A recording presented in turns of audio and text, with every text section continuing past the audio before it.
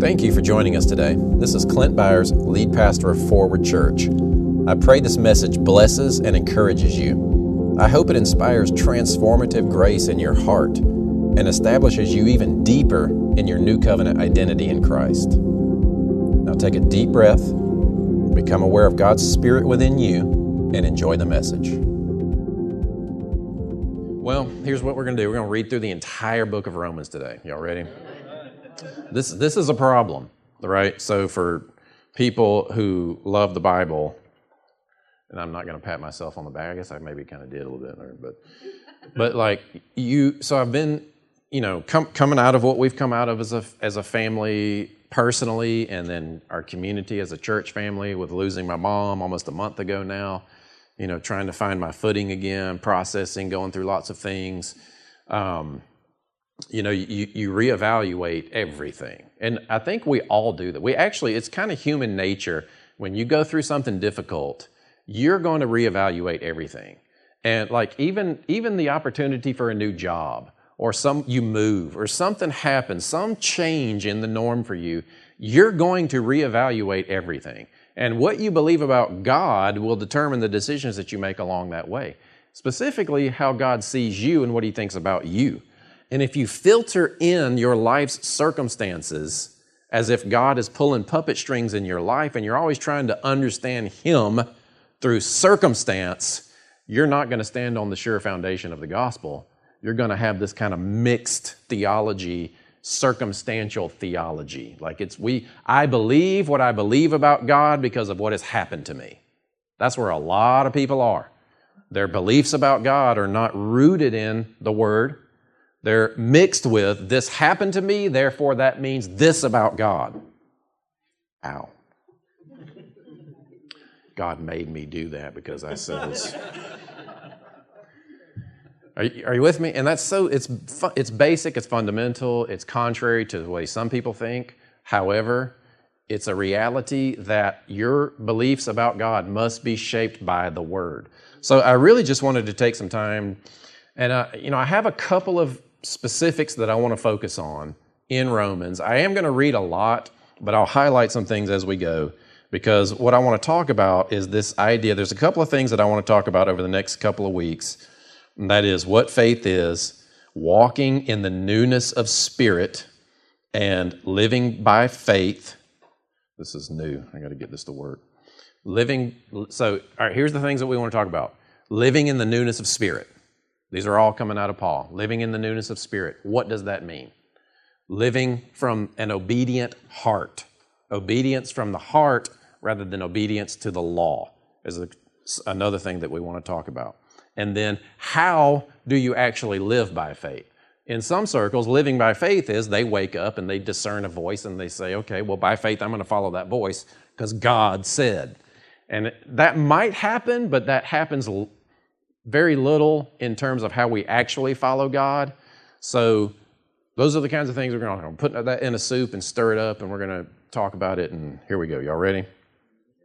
Mostly living in the newness of faith. Or living in the newness of spirit. And what does that look like in a real way where you can actually live under the influence of the Spirit, actually impacted by His Spirit? And it takes faith and how to have that faith and what faith is. Sound good? All right, so here we go. We're going to start in Romans 1. So be ready. Put your reading mind on. You ready? Romans 1. We're going to actually read 1 through 10 if you're following along. I'm in the ESV. So here we go. This is why Paul wrote Romans. Paul, a servant of Christ Jesus, called to be an apostle, set apart for the gospel of God, which He promised beforehand. God promised the gospel beforehand, which He promised beforehand through His prophets in Holy Scriptures concerning His Son, who was descended from David according to the flesh. So Romans, Paul's writing to a church that the Jews had to leave, but they can come back now. So you got a mixed church of Jewish believers, Gentile believers, and some Jewish believers that were still mixing old covenant tradition with this new covenant way of life. Some were doing it ignorantly. They didn't know the fullness of the new covenant, and some were still just holding to the tradition of their former law. And this is Paul, it's a master class that Paul goes through of basically reframing the idea of what righteousness is, that it is now by faith, it is by believing God, and God gives righteousness through the sacrifice of Christ and as you believe in Him. And all types of different things that come as a result of that that we have to talk about. So, verse 2 again, which He promised, the gospel, beforehand through His prophets and holies concerning His Son, who was descended from David according to the flesh, and was declared to be the Son of God in power according to the Spirit of holiness by His resurrection from the dead, Jesus Christ our Lord, through whom we have received grace and apostleship. Focus on this right here. I'm going to read a lot, but I'm going to highlight things to remember along the way. This idea, to bring about the obedience of faith for the sake of His name among all nations. That's what we want to talk about. Bring about the obedience of faith for the sake of His name. How do you obey in faith? What is faith? How do you have faith? I'll give you a clue. Faith is not something that you have more of than you have. Faith means one thing, and that is trust. So the only thing that determines great or little faith is how much you trust versus how much you trust. You may be more confident in God in this one area than you are, but you might be more confident in God than that person in another area. That's the only difference of what makes faith different. There's not more of it. It's not a declaration type thing where your great faith, you declare it out there and it makes God respond to you. That's not what faith is. Faith is a response to God. Say that. Faith is a response to God. Amen? God is, God says, and you choose, do I believe that? That determines whether or not you're walking in great or little faith. So what has He said, specifically regarding your situation? So verse 5, through whom we have received grace and apostleship to bring about the obedience of faith for the sake of His name among all nations, including you who are called to belong to Jesus Christ. Not just those who are called, but including those. And he's talking about the Jews. Verse 7, to all those in Rome who are loved by God and called to be saints, grace to you and peace from God our Father, the Lord Jesus Christ. And that's not just a greeting or like a salutation. He's talking about something to actually engage with, engaging with God's Spirit in a real way to walk in the newness of life that we are made to be now. We are new creatures. I've got all this packed in my head, so y'all pray that it just comes out where I don't completely overwhelm you. But all right, verse 8. First, I thank my God through Jesus Christ for all of you, because your faith is proclaimed in all the world. For God is my witness, whom I serve with my spirit in the gospel of His Son. So he writes it in verse 5 so that through the obedience of faith, we would bring glory to His name among all the nations. And Paul is doing it himself. He's serving with his spirit in the gospel. How do you serve with your spirit? It's a question that I want to ask you to think about. He says it. He's doing it.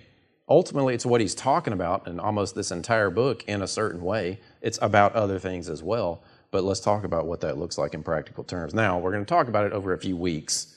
So I'm not going to give you some nice little package today where you go home and say, now I understand what it means to live. And, ultimately, it's an intuitive internal relationship that you walk in relationship with the leading of the Spirit.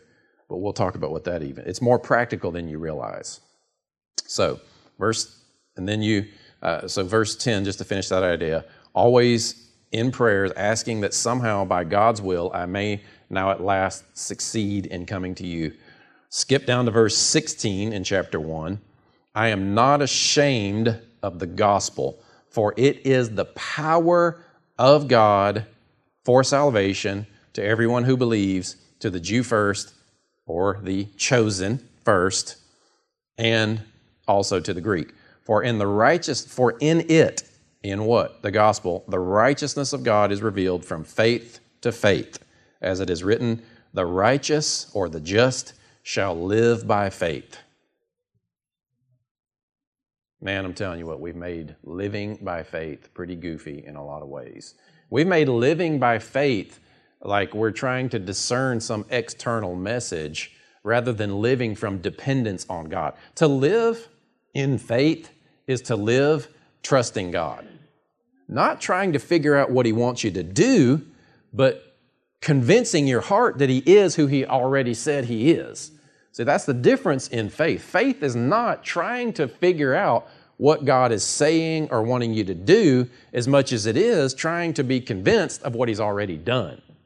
And when you're convinced of what He's already done through Christ, specifically for you, you then kind of know what to do. You get your identity in the right place, and it informs your decisions. So we live from this place. Unfortunately, a lot of Christians live from this place where it's like, okay, God's out here. I need you to come to me. I need you to send me some signal. I need you to move this. I need you to move. And He's like, look, I've already done in you everything that you need. I've put Christ in you. I've cleansed you. I've given you a new heart. My law is written in there. You know how to follow me. So just take some time and relay that foundation of who Christ is within you. Depend on God. Trust God that what He said, you got to know what He said, is true. And then make decisions and trust that you're following Him. That's the problem. We don't trust that we're following Him. So there's a point that he makes here that's interesting in Romans 2:14. See, Paul's going through this whole thing of trying to show them that righteousness comes by faith and not the law.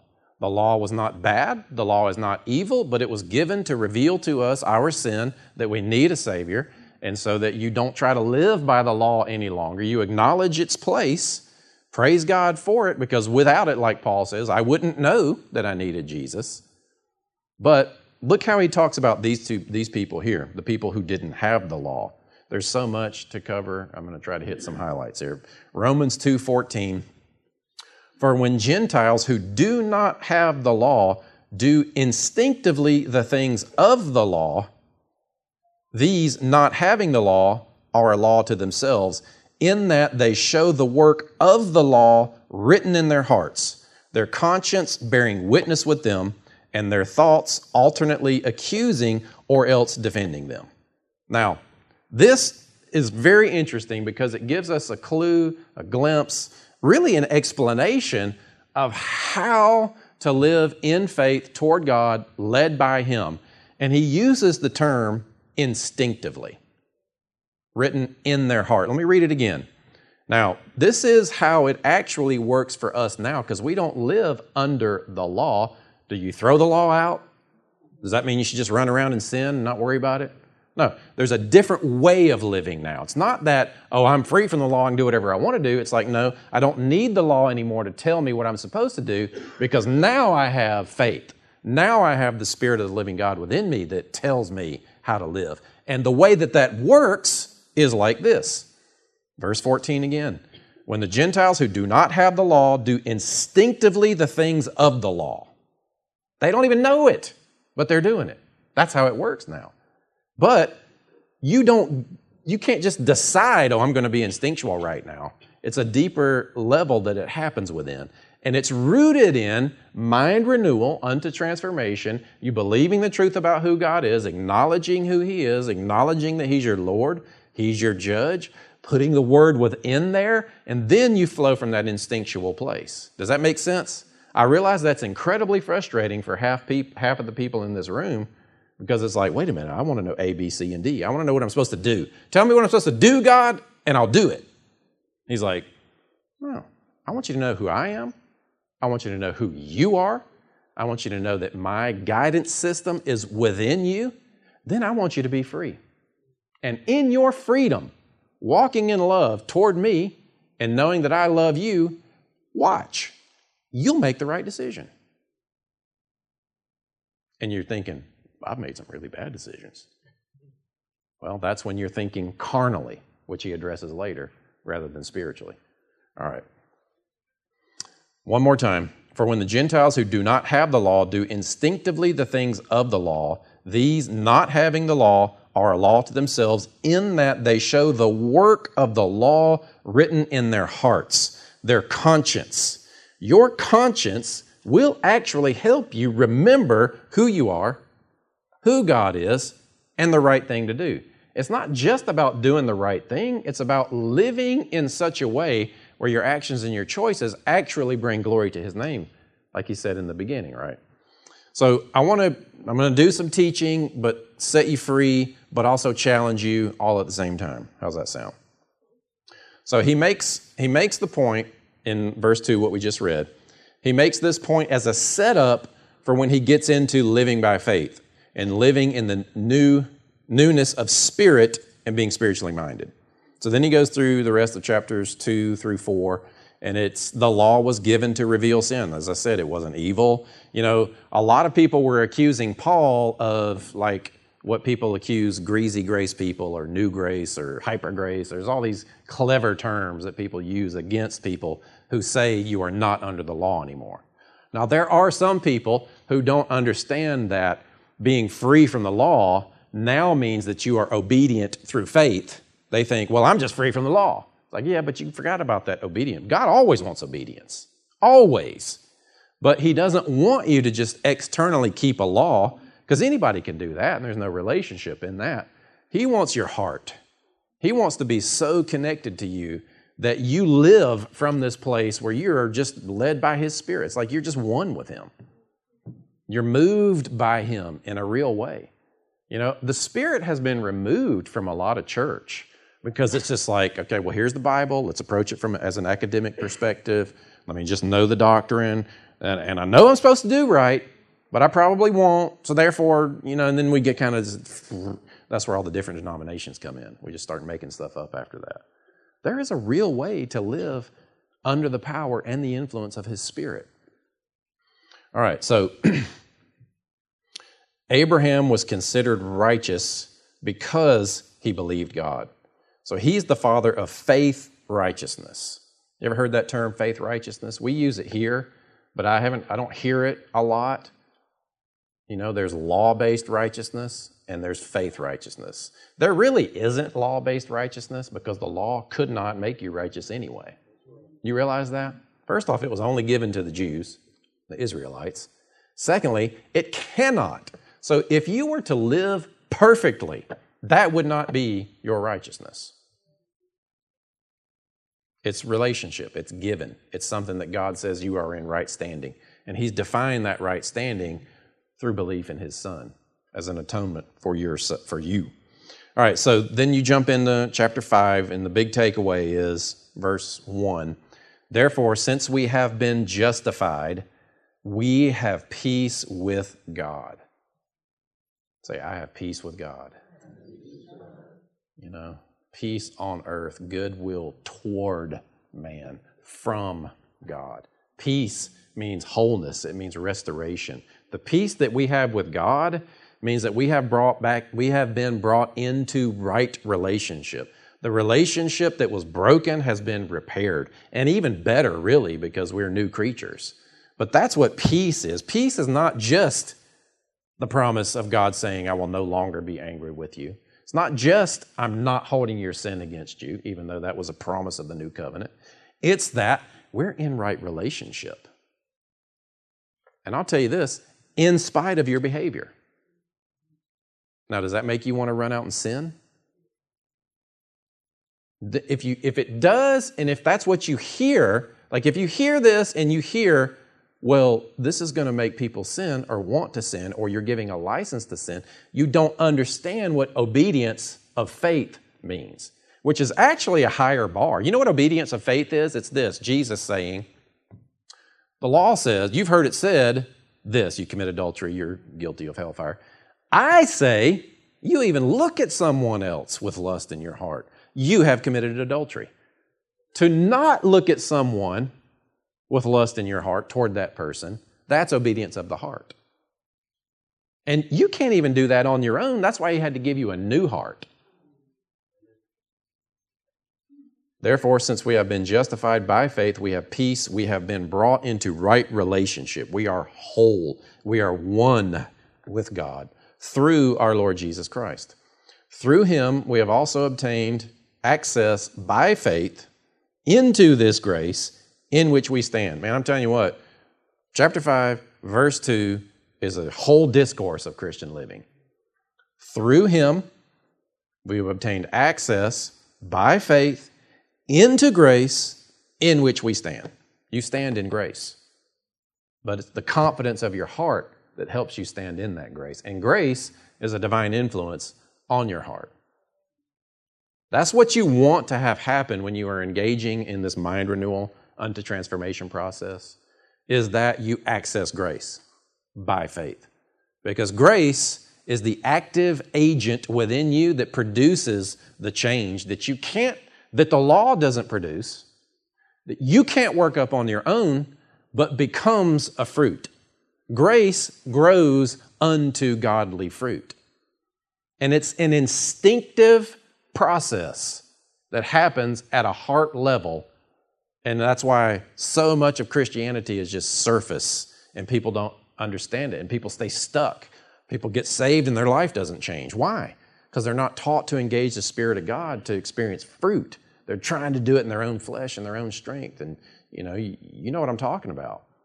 All those things that you're still struggling with, you're fighting a battle that Jesus already won and you're not living in the power of His Spirit and His victory.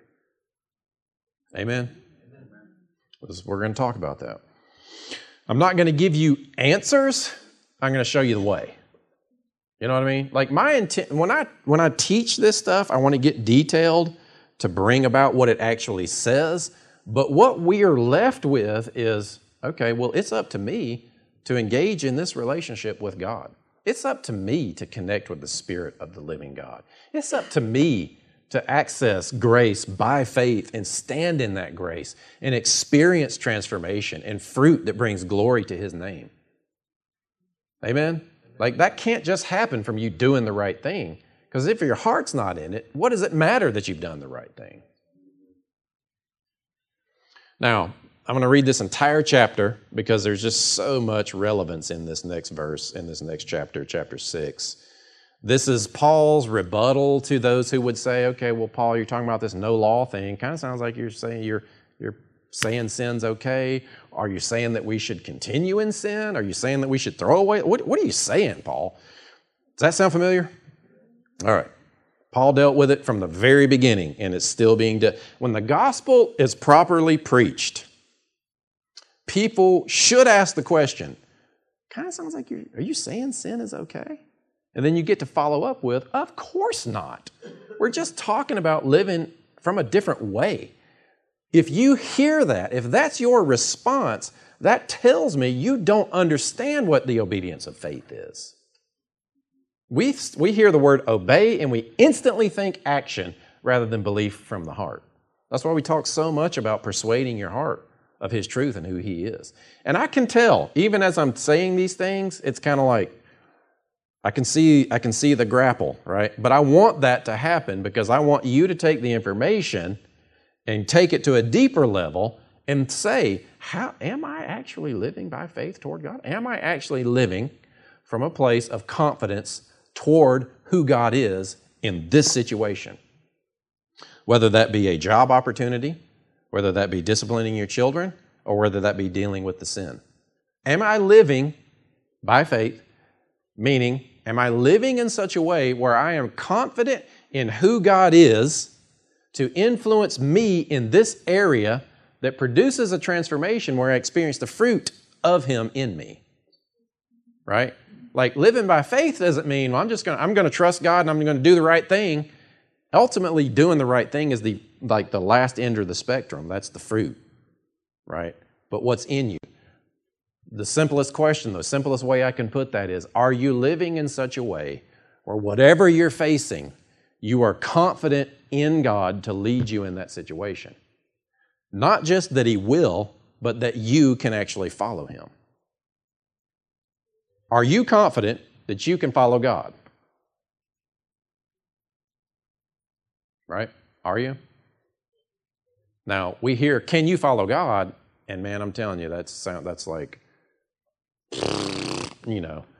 how many people in here, that's how many different answers we get. What do you mean, follow God?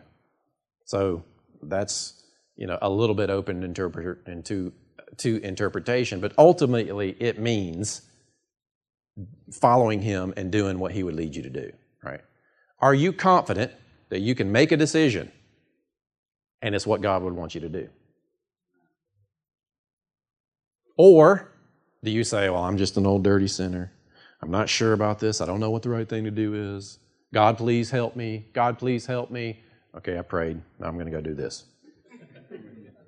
I'm telling you, that's what a lot of people do. I see it all the time sitting in my office. People pray. They ask for godly wisdom, and then they do something completely different than what the Bible says to do in their situation. You do it too. God, you pray, and then you go and you make a decision. What I'm telling you is that it is possible for you to pray, but prayer should be reconditioning your mind and your heart of who He is, who you are in Him, and then you make a confident decision out of this interaction that you've just had with Him, and you watch. A steady process of doing that will show you, you build this track record of, man, I'm following God. I'm hearing God, and I didn't even realize I was hearing God. And it's a mature way of following God. The immature way of following God is, God, I need to hear from you. I'm freaking out. I don't know what I'm supposed to do. And some friend calls you and says, hey, do this. Or you do the Bible roulette game. Grab your Bible. That sounds pretty good. I'll do that. Hey, it's page 52. I was thinking of 52. 52, you know. Yeah, you've done it. That's why you're laughing. Haven't you? Did you do it this morning? I am poking a little bit of fun at that, but it's true. It's what we do. We're so immature. It's because we don't know. We haven't taken the time to believe the gospel. We haven't taken, when I say we, I mean the church in general, the body of Christ in general. We're so surface about it. We're so focused on behavior. We're so focused on whether or not it's sin or not. Sin is always bad. Don't do it. It kills. I mean, you know, it's a no-brainer. But have you grown up in your Christianity? Have you grown up in your relationship with God where you make decisions and you actually trust that it's God leading you? Some people are like, but my heart's wicked. Well, you know, that's a whole other thing. Okay, so somebody was thinking that. Let me just tell you, your heart's not wicked. You've been born again. God gave you a new heart that has God's laws written on it. Would God's new heart that He placed within you be wicked? That was an old covenant confession of having a wicked heart. Now, your heart might believe improperly, you might do wickedness, but the core of what you are is no longer wicked. It is the righteousness of God in Christ Jesus. Well, I'm not going to go into all that right now, but I realize that's very challenging in some circles. Romans 6, we're just going to go through this. What shall we say then? Are we to continue in sin so that grace may increase? May it never be. How shall we who died to sin still live in it? That is the proper way to think about sin. I'm dead to it. Why am I still living in it? You still live in it because you don't know, you're not living in the newness of spirit because you don't know who you are in that situation. And if you don't know who you are, you're not going to let the Spirit of God empower you to live in such a way that mirrors the Spirit of the living God within you. Did you follow that? If you don't know who you are, you're not going to follow God into what ultimately turns into obedience outwardly. So, should we continue in sin? No. Why would you? You're dead to sin. Verse 3, or do you not know that all of us who have been baptized into Christ Jesus? Now, this is not saying you've been dunked in water and when they pulled you out of the water, they said, in Christ Jesus. This is talking about into the body of Christ. You've been baptized. Now, water baptism may be the place where you professed this, but this is talking about a spiritual baptism into the body of Christ. The Holy Spirit, when you say yes, baptizes you, puts you in Christ. You are hidden with Christ in God. That's the fruit of this baptism, is that you're baptized in Christ Jesus. Are you with me? Now, I know that's like the last several weeks I've kind of gone through this emotional processing thing, and I'm hitting you with all this technicality today. But I'm telling you, we're going to go to a place where it's challenging, but it's going to produce some mature decision making on your part as a Christian if you let the process happen. Verse 3, do you not know that all of us who have been baptized into Christ Jesus have been baptized into his death? Therefore, we have been buried with him through baptism into death, because he died as you, he died in your place, he was a propitiation for you, so that as Christ was raised from the dead through the glory of the Father, so we too might walk in the newness of life. So that's really what's driving this whole few weeks for me, is walking in the newness of life. Life is difficult. Things happen that are contrary to the will of God. We make big messes. Sometimes injustices happen.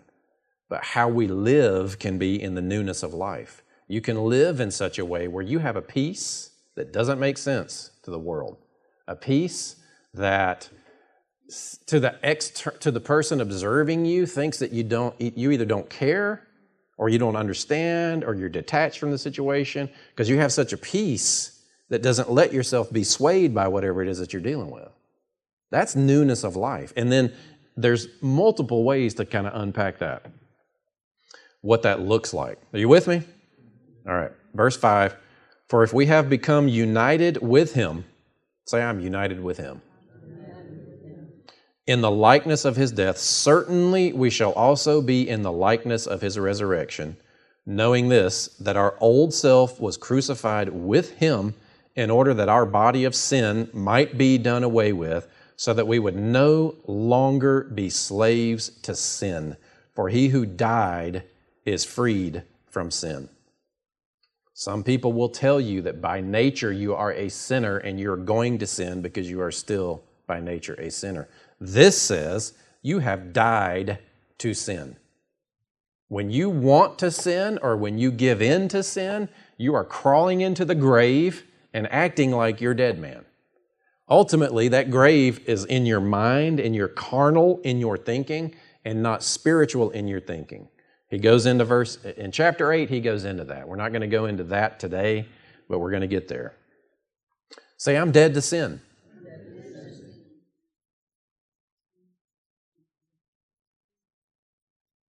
I'm dead to sin. Really? I'm dead to sin? Because, a couple days ago, I was really kind of think about it. What's your favorite sin?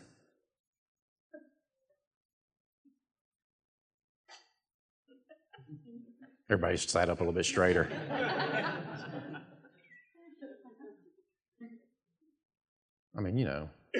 You get mad in traffic. We'll put it at that level, right? We'll put it at that level.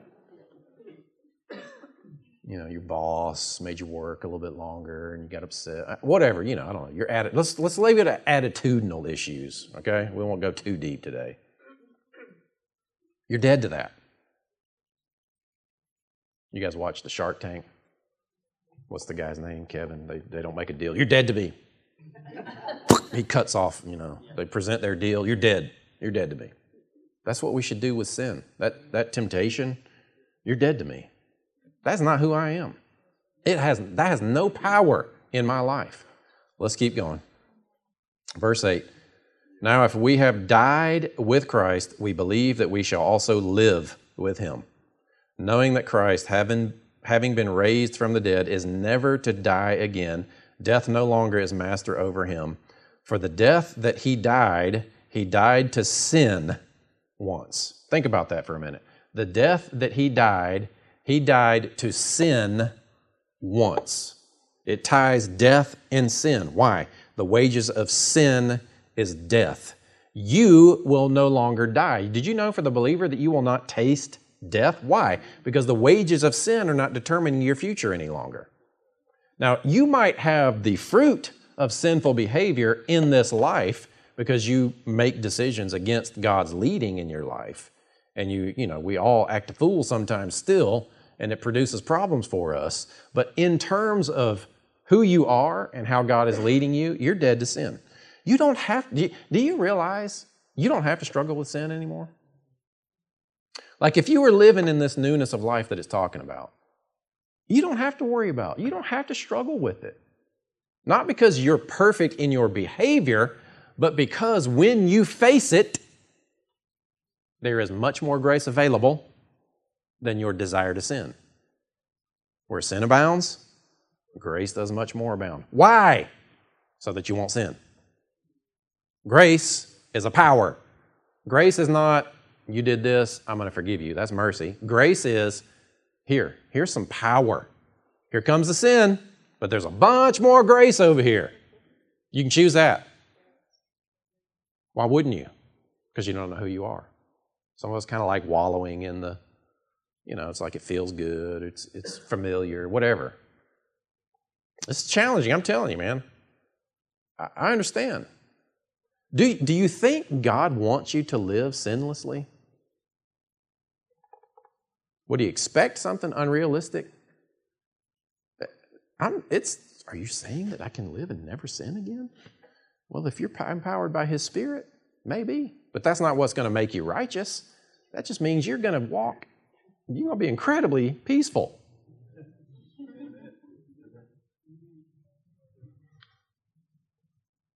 Consider yourselves dead to sin, but alive to God in Christ Jesus. Verse 12. So this is kind of the instructional part. This is what I want us to practice for the next couple of weeks. Verses 12 and 13. Romans 6, verses 12 and 13. And we'll put this in an email and send it all out there. This is your homework. I want you to practice this, okay? Therefore, do not let sin reign in your mortal body so that you obey its lusts. And do not go on presenting the members of your body to sin as instruments of unrighteousness, but present yourselves to God as those alive from the dead, and your members as instruments of righteousness to God. That's your homework. Present yourself as instruments of righteousness to God. Now, what does that mean to you? I'm not going to tell you, because you have to figure that out for yourself. How do you not let sin reign in your mortal body and present your body as an instrument of righteousness to God? An instrument of righteousness. So what is an instrument? You know, right? That guitar right there will not start playing itself. It cannot. But when it's played, when Chris jumps on that thing, it sounds pretty good. You are an instrument of God's righteousness. If you yield to God, He will play His righteousness through you. You can't do it on your own. But empowered by His grace, you can. Why would you not choose grace? A lot of times because we don't know how, we forget. We have our brains hardwired to run these patterns, and we keep falling. We complicate it. It feels hard to let grace win over temptation.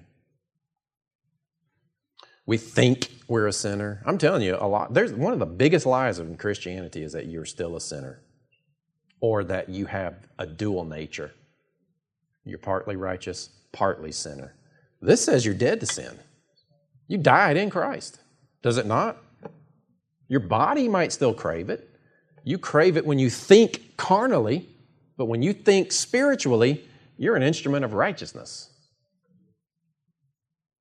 Can you imagine how well God plays guitar?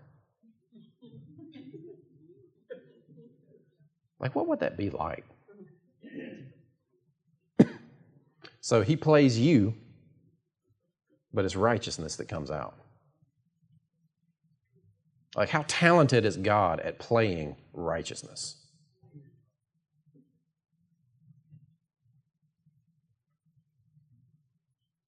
You yield yourself.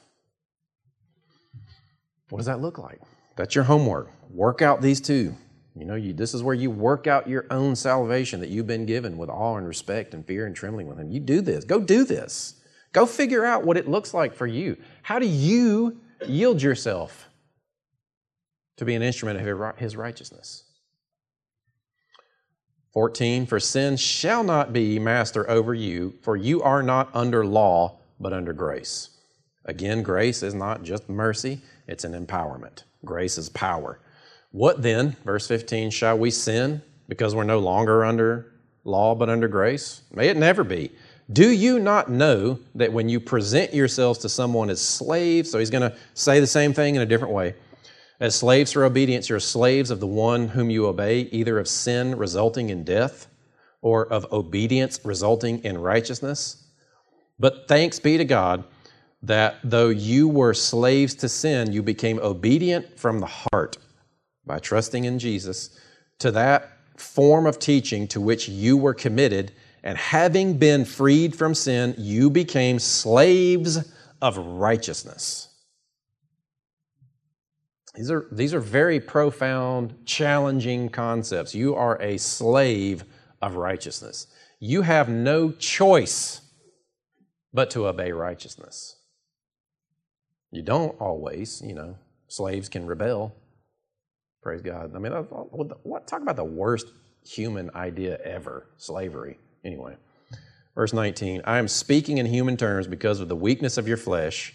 For just as you presented your members as slaves to impurity and to lawlessness, resulting in further lawlessness, so now present your members as slaves to righteousness, resulting in sanctification.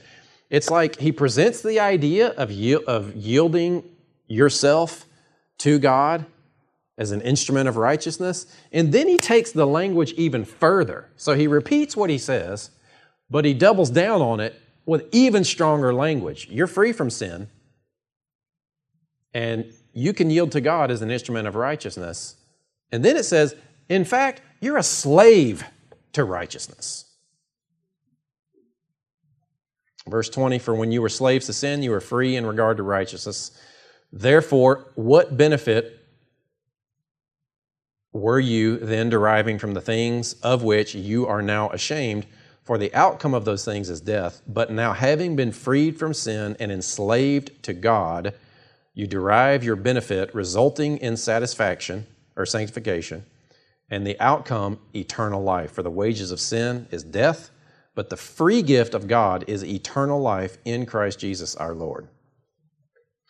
Skip to Romans 7, verse 6.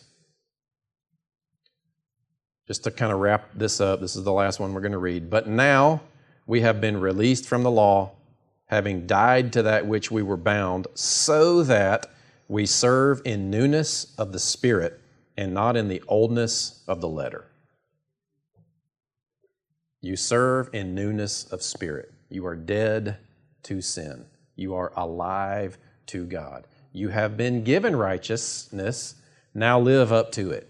Now live worthy of it. Not to keep it, not to prove your worthiness, but because He's created a way in that you can live in this newness of spirit and yield yourself to Him and be empowered by Him to bring glory to His name.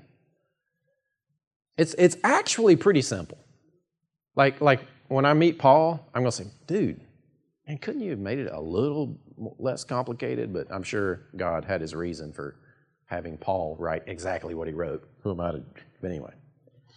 Even Peter's like, Paul's kind of hard to understand.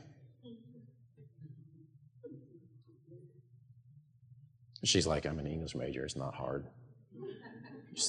You simple-minded people. No, I'm kidding. She's not thinking that. She's sweeter than that.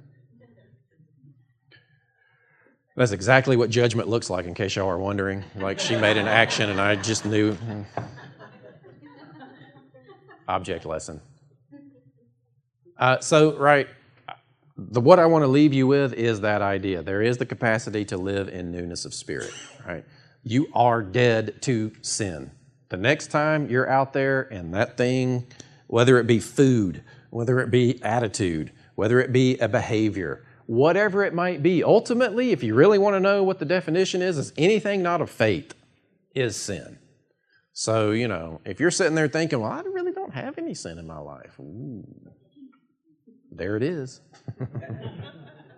But does that mean you're not righteous? No, because righteousness is not associated with behavior. Righteousness is a free gift given by faith in Christ. If we could just get the body of Christ to understand that, there'd be a lot of freedom to follow God, laying aside the guilt and the shame of messing making mistakes. Doesn't make you free. It's like Paul says, beloved, I write these things to you so that you don't sin. But if you do, remember, you have an advocate with the Father. Jesus, who is at the right hand of the Father, making intercession for you. Not so that God will keep forgiving you over and over and over and over and over and over and over, but to remind you that you are forgiven, to remind you that you are His child.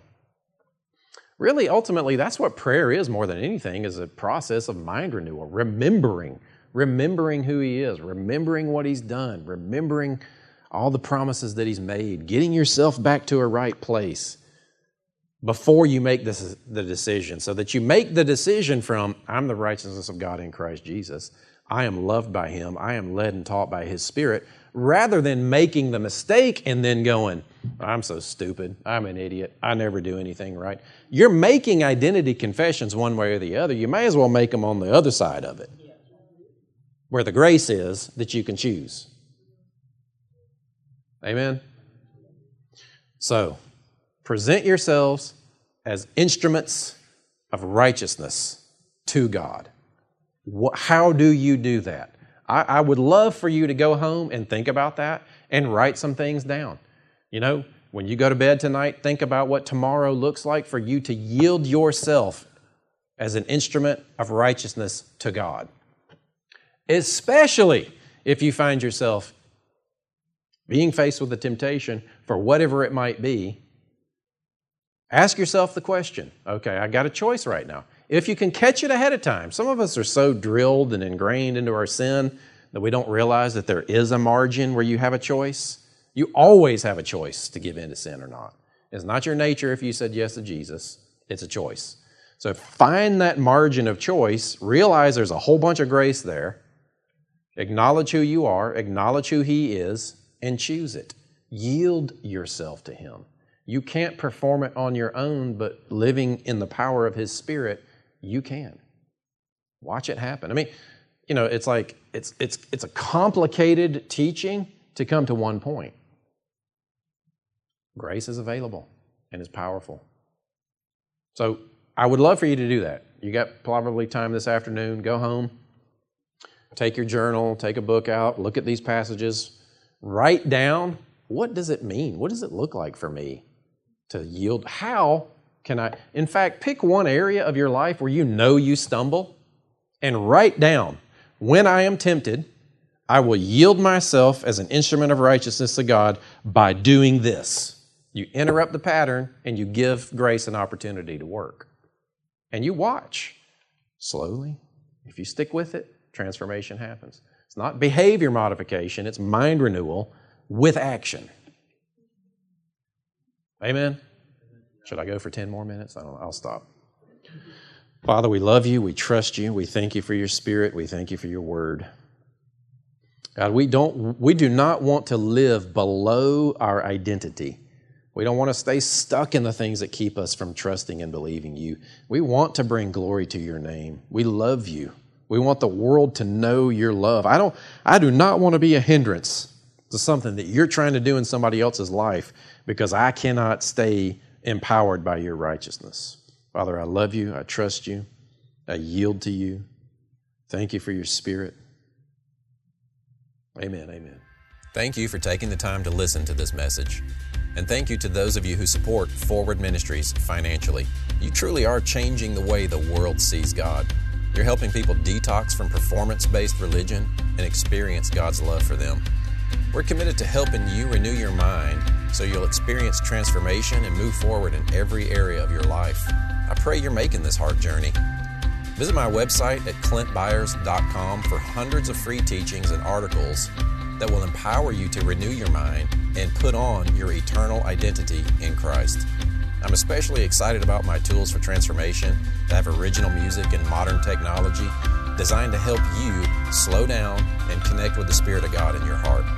I'd like to invite you to partner with Forward Ministries. Help us continue to spread the gospel and develop resources that are empowering people to grow in their identity in Christ. Thank you again for joining me. I pray God's blessings and promises over you and your family today.